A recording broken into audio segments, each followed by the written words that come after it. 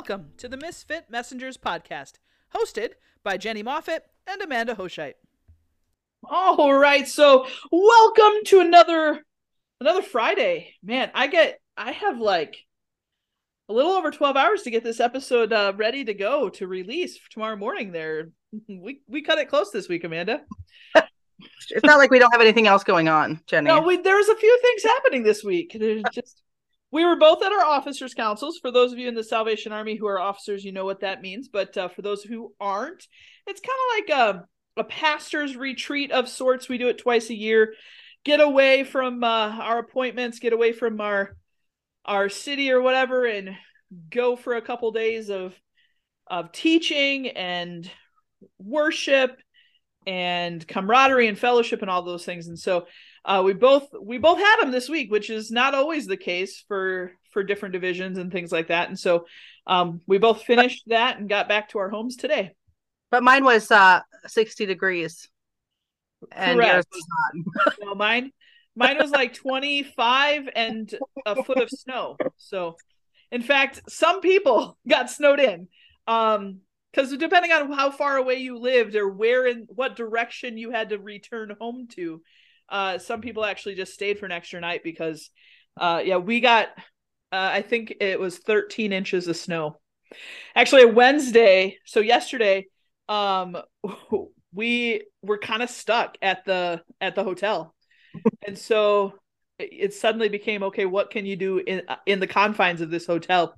Thankfully, there, it's fun to hang out and converse and have fellowship and conversation and play board games and, all of those sorts of things during kind of our free time or our off time. But at any rate, here we are back home. I made it home safely. And thank the Lord, praise God that my drive was safe and they had actually plowed my street. My street in my community is often one of the last ones done because it's a dead end, but they had finished it, and it was nice to come home to a street that was plowed, just gonna say. And when I was driving through town, I noticed there was a pile of snow by a stop sign that was taller than the stop sign, if that tells you how much. Oh my gosh.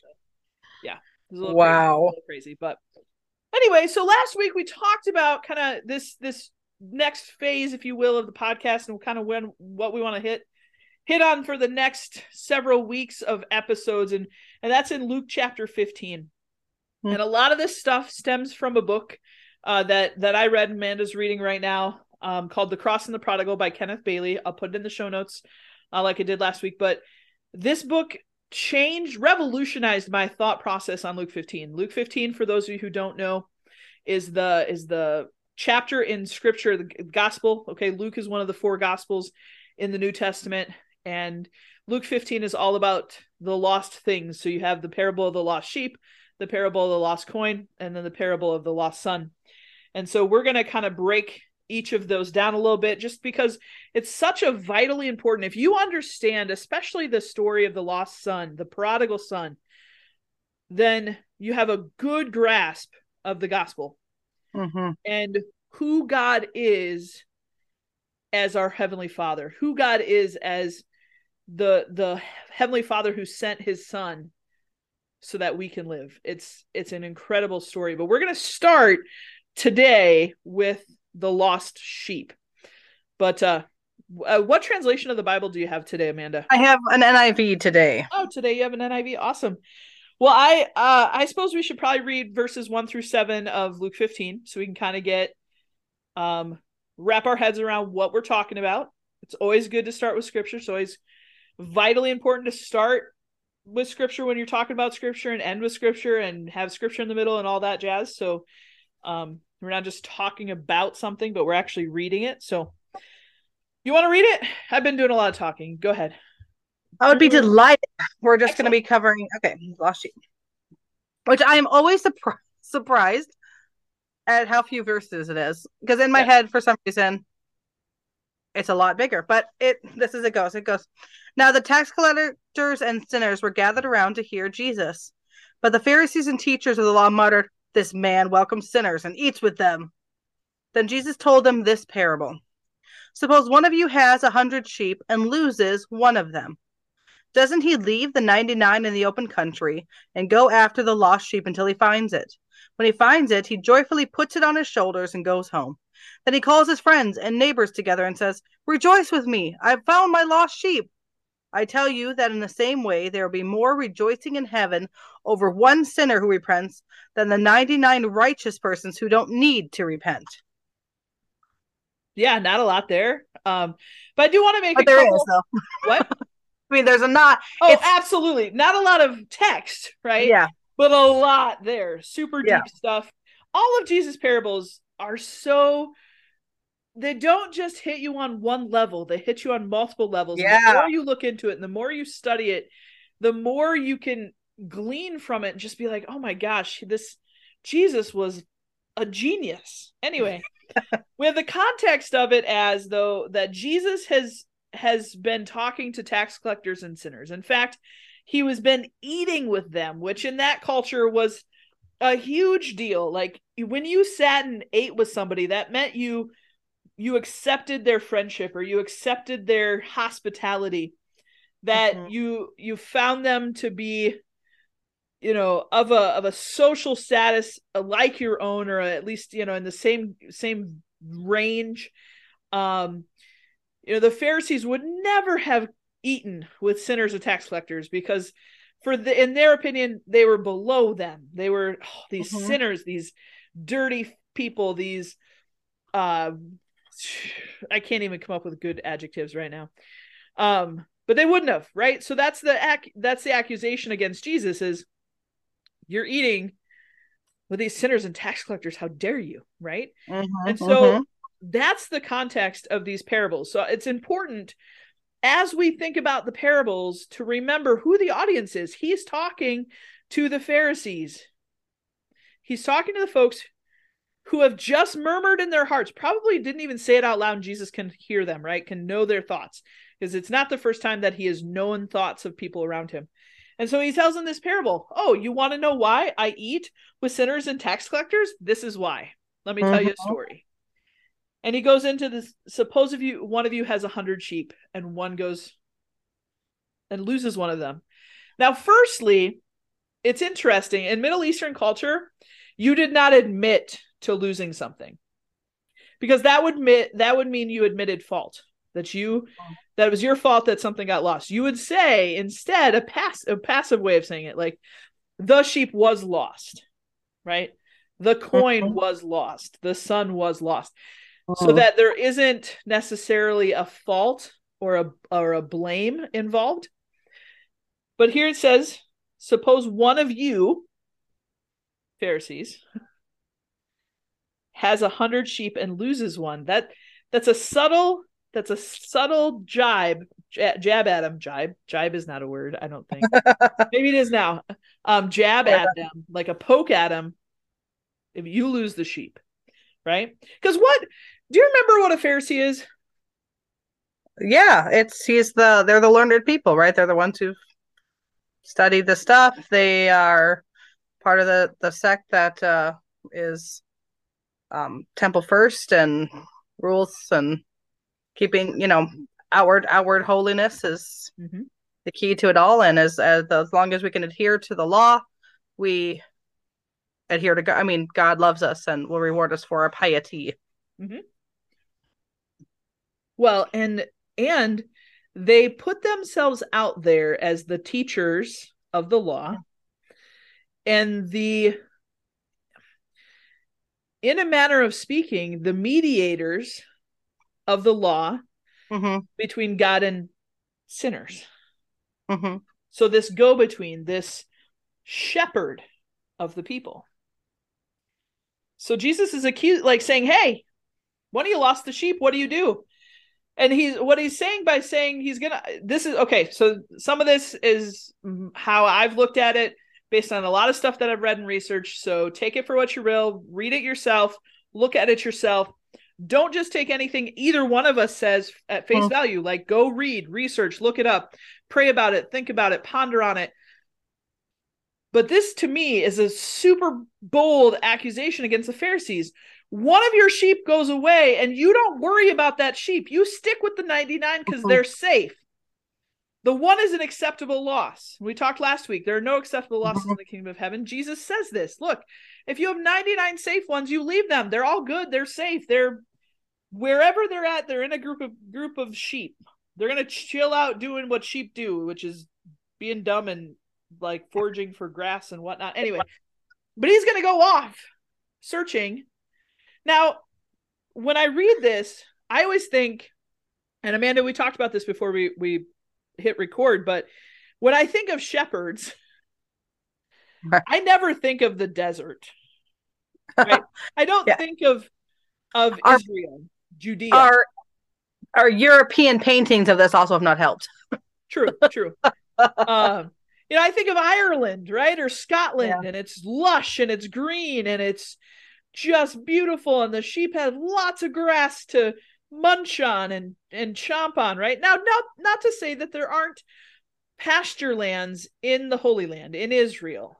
There are, but they don't look like Ireland. They don't look like Scotland. There's a whole lot of desert and rocks and crags and hills and just all sorts. I mean, a sheep wanders off in that realm. It's going to take you a minute to find them, right? And this shepherd takes it upon himself or herself. In this case, Jesus is referring probably to a man, but there are female shepherds, and I'm not going to get into that. But takes it upon himself to go find that missing sheep. Takes all the burden and responsibility of finding that sheep on himself, and searches high and low and left and right and up and down and everywhere he can look to find this one sheep who's lost. And when he finds it, it says, until he finds it, and when he finds it, he joyfully puts it on his shoulders and goes home. I don't know very many shepherds. Sheep are big. We think of this as like a baby sheep. It's a baby sheep. I don't imagine I would joyfully pick up 100-pound kicking sheep that's been in the dirt and mud and dust and be like, hooray! Yay! And who knows how long he walked to find the sheep. He's got to walk that distance back with that large. Okay, I have a big dog. You have big dogs. I can't imagine throwing that dog up on my shoulders joyfully and trudging back the distance it was gone from the house and be joyful about it. Yeah, I have chased my dogs. I did not, when I caught them, was not joyful. I will tell you. I'm not shocked by that. Not at all. But yeah, this is not a dainty picture that some of our artists have made it appear. Right. And then you like call your friends and then you throw a party for the sheep. Right? He's so ecstatic about the sheep that was found that he throws a party. Now think about when the lost is found. So he's the work, and this is from Kenneth Bailey's book, but it says when the lost is found, the task of restoration has barely begun. Yeah. He's got to bring it all the way home. And not even that, he's got to probably re-shear it, tend to its wounds, its poor lost trauma from being in the wilderness. I mean, it's not him throwing it on his shoulders and everything is hunky-dory. He's just got to bring it back to the camp and then, work on healing, which is a beautiful illustration of Jesus and ourselves as well. Yeah. It says this, in the parable, the shepherd does 4 things. So this is again from this book, The Cross and the Prodigal by Kenneth Bailey, so that nobody can say I'm super smart on my own. I read things, friends. That's, how you get smart? You read things. That helps, but you got to be careful about what you read though. Anyway, so let's go to this. It says the shepherd does 4 things. He said, 1, he accepts responsibility for the loss. Regardless of the sheep wandering off. Sheep have a mind of their own. Okay. Sheep are dumb.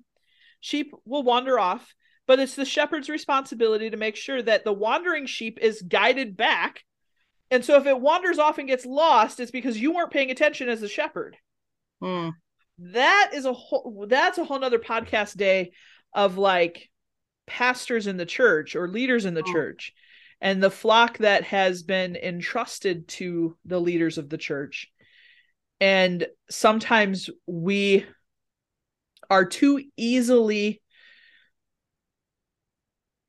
submitted to the loss of some. Yeah. Anyway, we tackle that on another podcast. Number 2, he searches without counting the cost. He goes. He just does. He is going to go until he finds that sheep. Dead or alive, he's going until he finds that sheep. Doesn't matter how long it takes him. Doesn't matter the cost. He's going to do it. Number 3, he rejoices in the burden of restoration. If that is not a picture of Jesus, I don't know what is. He rejoices in the burden of restoration. Whew. That reminds me of something I heard just this at officers' councils here, but just the thought that there is no one who is not worth your time when it comes to the gospel. Yes. There's no one that's not worth your time. Yep. When it comes to this restoration process. Speaking of that, so we actually were challenged in our officers' councils to pray for our enemies, and using the word enemy, less of a warfare enemy, right? But praying for those outside the church, praying for those who actually are like actively fighting against the church. Because if those folks would come to a saving knowledge of Jesus Christ, they're no longer our enemies. They're no longer fighting against the church.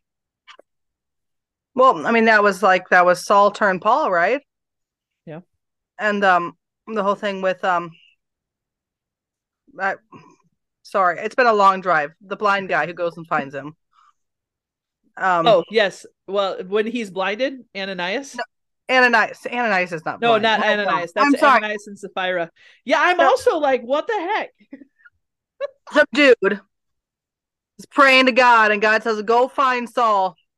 Why am I like, what? Yeah, not Ananias and Sapphira. Good, but it might be a different Ananias. No, it's not. Give me. Sorry, folks. See, even we, or humble podcast bringers, have long days where we. This is why I'm telling you, you gotta like, it just happens sometimes. Keep talking. First. Anyway, so he's praying to God, and God says, "Go find Saul," and he was like, the same Saul who's throwing everybody in prison and killing people, like that guy. And he's like, "Haven't you been praying for that to stop?" Well, yeah. All right. Well, go and get him, and he had to build that restoration with him until the scales could fall off of his eyes. I only just imagine what that time was like. Here's a guy who Ananias. Holy cow. Okay, look at you. I don't think it's the same Ananias. Anyway, yeah, it's the other one, not Ananias and Sapphira. Although I hope not. Oh, maybe that'll be a research. That's a different Ananias. That's a different guy. Just like Bob. There's lots of Bobs. Bob in the Bible. I'm sorry, I completely interrupted you. I'm just so excited. That's okay. Thank you, Ananias. Ananias, he's praying to God. God says, "Go find him," and he had to trust that restoration process. This guy was his enemy, totally against everything of the way. That's what they call themselves then, and that took a lot of faith, and it was probably really ugly for a little bit. Yeah, I can't imagine like saying, "Hey, Jen, I need you to go to someone that you know has been actively killing Christians and lay hands on that person." And anyway, yeah, I'm totally leaving all that in. I'm definitely not editing any of that out. Friends, this is how this works. All right, we are nothing if not real. We're both. It's been a long week. we tried to record this at another time, and it just didn't work because we just have busy schedules. But we're both tired. It's been a for me a spiritually exhausting week. Yeah. In a good way, like in an absolutely phenomenal, mind-blowing, spirit-filling way. But there's something that when you're filled up with the Holy Spirit and have kind of this outpouring and this rest, this time of refreshing, this time away, that is simultaneously life-giving and amazing, and also exhausting. Yeah. And in a moment of transparency, this very morning, I was at the altar, and I just was praying that God would give me the love for the people He's put in my life, like like God has given the shepherd for that sheep. Yeah. And that He found the burden joyful. Yeah. I'll tell you, I don't always find the burden joyful. I get really tired, and then I get really cranky, and then I get really mouthy, and bad things can happen when I'm not in check with that. But I'm true, honestly, 10 o'clock this morning, I was bawling my eyes out at the altar with my husband to say, I want to have joy in the burden. And I know it's not a thing of circumstance. It's a thing of my posture towards it. Yeah. And, yeah. And that's what God is saying for these Pharisees, your life, you're putting all of this stock in your piety and doing everything right so people can look at you that you're doing everything right, but in the end it's hollow. Yeah. And the Pharisees, I mean, and Nicodemus shows that. I mean, he was searching for something more because of the futility of it all. Yeah. Yeah. And he said there has to be more yeah, than just doing the stuff. Right. And it's this joy of when someone who is outside God, and right, why does a sheep even leave the pen? Something looks shiny, something, maybe they don't like the other sheep and they're getting all annoyed with the other sheep. Maybe they don't like the shepherd telling them where to go eat and where to drink, and they're like, I can go do it on my own, Yeah. And they wander off. And if you know anything about sheep, they can't shear themselves, so their coat continues to grow and grow, and they get tangled in it, and it gets snares and burrs, and eventually they can't walk if they're left up there long enough, and they'll starve to death. Yep. Is what will happen to a sheep if not found. Because they forgot the safety of their pen, that's why they wander away. I had a point to this. I'm sure you did. Not only that, so the burdens of the wool, right? Yeah. Or they could get attacked and killed by a wild animal. When sheep leave the pen, they're in dangerous waters. Yeah. When you leave, like when your word posture there, when you talked about this joy in the burden, it's not circumstance. It's having the right posture in our relationship with God. That word has come up a lot this year for me. Like, is your posture to the King of Kings correct? Like, do you understand who you serve? And again, we don't serve to get reward, right? We serve in response of what we've already been given. And so that sheep, when it leaves it, like it might be mad, it might be bored, it might be hungry, it might be distracted by something shiny, it might, who knows what. But not only could it get killed by a wild animal, but like you said, if it will die on its own because it needs to be cared for in such a way that only the shepherd can do. And that's our heart. That's how our souls are too. Yeah. Our souls will die unless they're cared for by the shepherd, aka Jesus. And I'm sure when this little sheep, when it finally saw its shepherd, I'm sure it was scared and maybe fought him a little bit, Yep. I don't know how much cognitive awareness sheep have, but it could have felt shame, or whatever, or tried to hide more. There's a fantastic experiment that they did, not necessarily experiment, but there's a YouTube video of a whole bunch of shepherds and a whole bunch of sheep, and they're all mixed in, and you as the shepherd call your sheep and they know your voice. Like Jesus talks about this in John, like the sheep know my voice. My sheep know the shepherd's voice. And it's true. Sheep will come only to the voice of their shepherd. Like if they're intermingled with sheep from other shepherds, like it's been proven, and it's fascinating to watch on YouTube videos of these sheep who hear their shepherd's voice and come running. So likely this sheep was overjoyed himself or herself to be found, right? So again, back to Bailey's book, he says this: the shepherd pays the price to search for, find, and restore the lost sheep. So the shepherd pays the cost. But terrified and alone, the sheep is overjoyed to be found. And in the process, he becomes a symbol for repentance. Repentance is not repentance. Now, I want you guys to hear this. Repentance, according to Bailey, and I think he's onto something here. Repentance is not a work which earns our rescue. Oh, good. Yeah. Repentance is not a work which earns our rescue. Jesus is defining repentance as the acceptance of being found. So repentance is not a work which earns our rescue. Rather, the sinner accepts being found. God doesn't save us because of our repentance. We repent when we realize that he has found us. When we accept being found. Yeah, because we can choose to not be found. Correct. And that's what that rejection is of Correct. God. Saying, no thanks, I'm to find here in the wilderness. Right. And that's when we get to the parable of the lost sons. The older son does not accept being found because he does not think he is lost.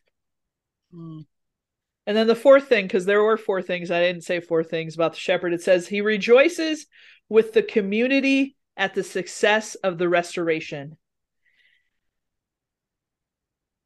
And then it says, right? Let me get back to that. I tell you that in the same way, there will be more rejoicing in heaven over one sinner who repents than over 99 righteous persons who do not need to repent. We should be better at rejoicing when sinners repent. We should be better at rejoicing as a community when someone comes back to the fold. Yeah. When Jesus finds them, maybe again, right? Maybe this is a sheep that wanders off a lot, right? And I think there are times when there are people who have seasons of that, seasons of wandering, and then they're found again, and they with sincerity come, yes, Lord, thank you for finding me again. And then, months go by, things come up, they get distracted again, or they get caught up again in something. And the fact is that God will find us again. But we have to know that we're lost. And we have to not only know it, but accept the fact that we're lost. And we cannot be found. Like, we cannot find ourselves. Like that, the world will tell us, oh, just find yourself. Right? No, we can't find ourselves because we don't know. We're lost. And Jesus can find us. And by him finding us, he can restore us into the community of faith. He can restore us into right relationship with him. Gosh, there's so much good stuff in here, and it just goes deeper. You said this before we started recording, but Jesus as our shepherd, he is the one, when he finds us, who picks us up in our burden and carries us home. Yeah. The burden is his, the joyful burden, and we can rest in it. Yeah. And it's okay.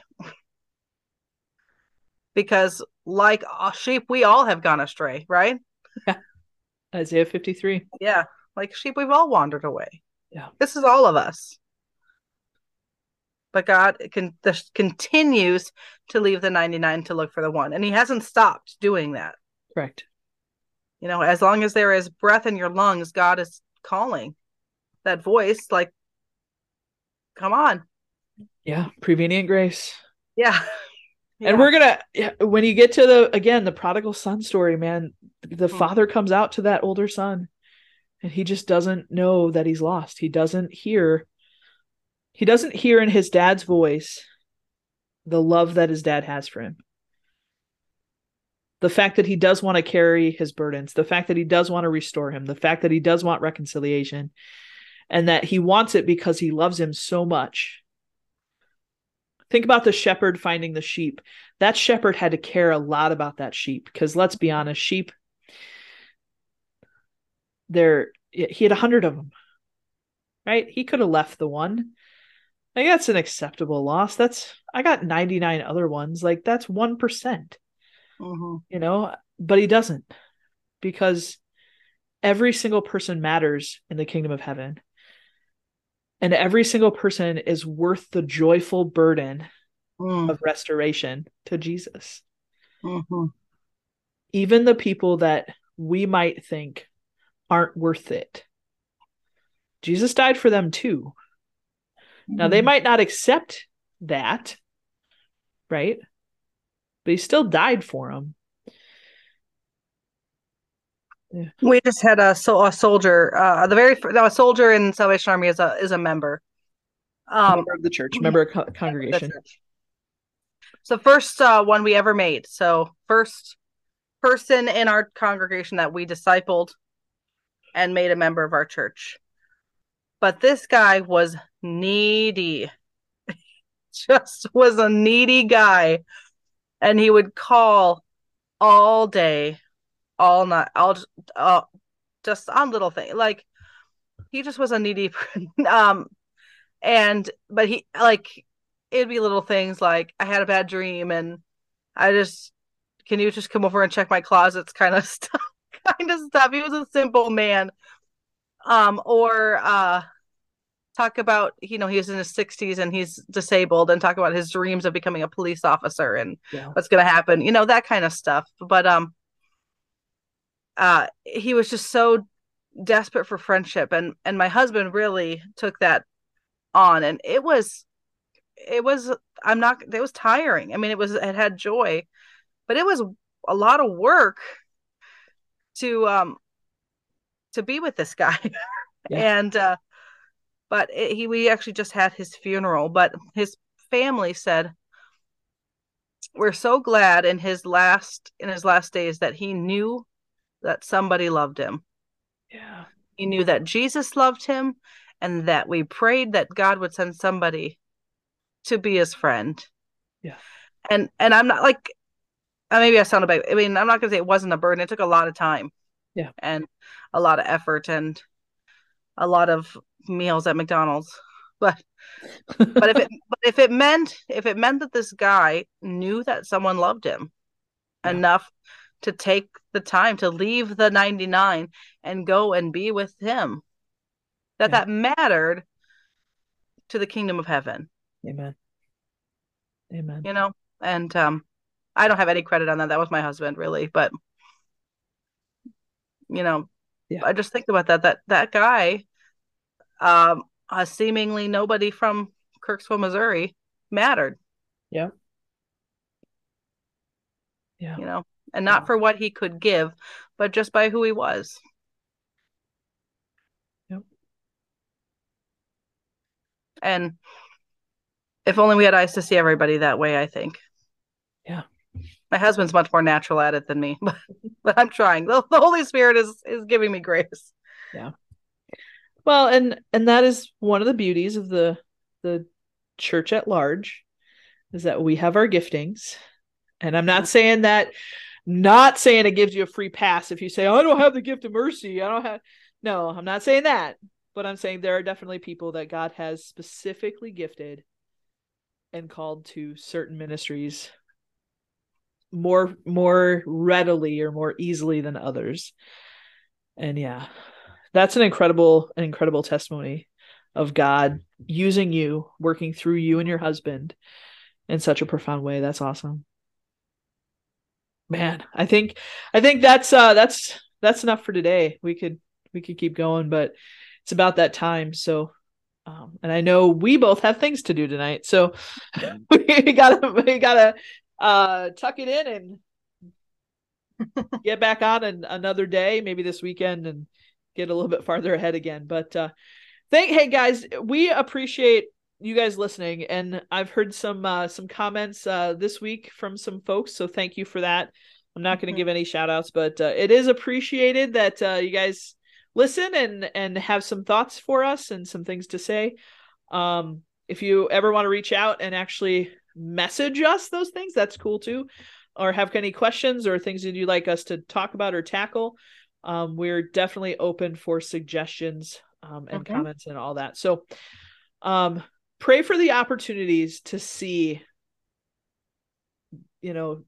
where you can have joyful burdens, I guess. Maybe leave that as a challenge, huh? Got any final thoughts, Amanda? No. Fair. It's one of those days. Just God is good and faithful, and he's, yep, that's it. Yeah, God is so good. All right, friends. Well, as I leave us every single time, and there's a point and a purpose to the phrase that I close with, because I think sometimes we forget why we are blessed. But hey, we're blessed. God blesses us. Why? So that we can be blessings to others. We'll catch you guys next time.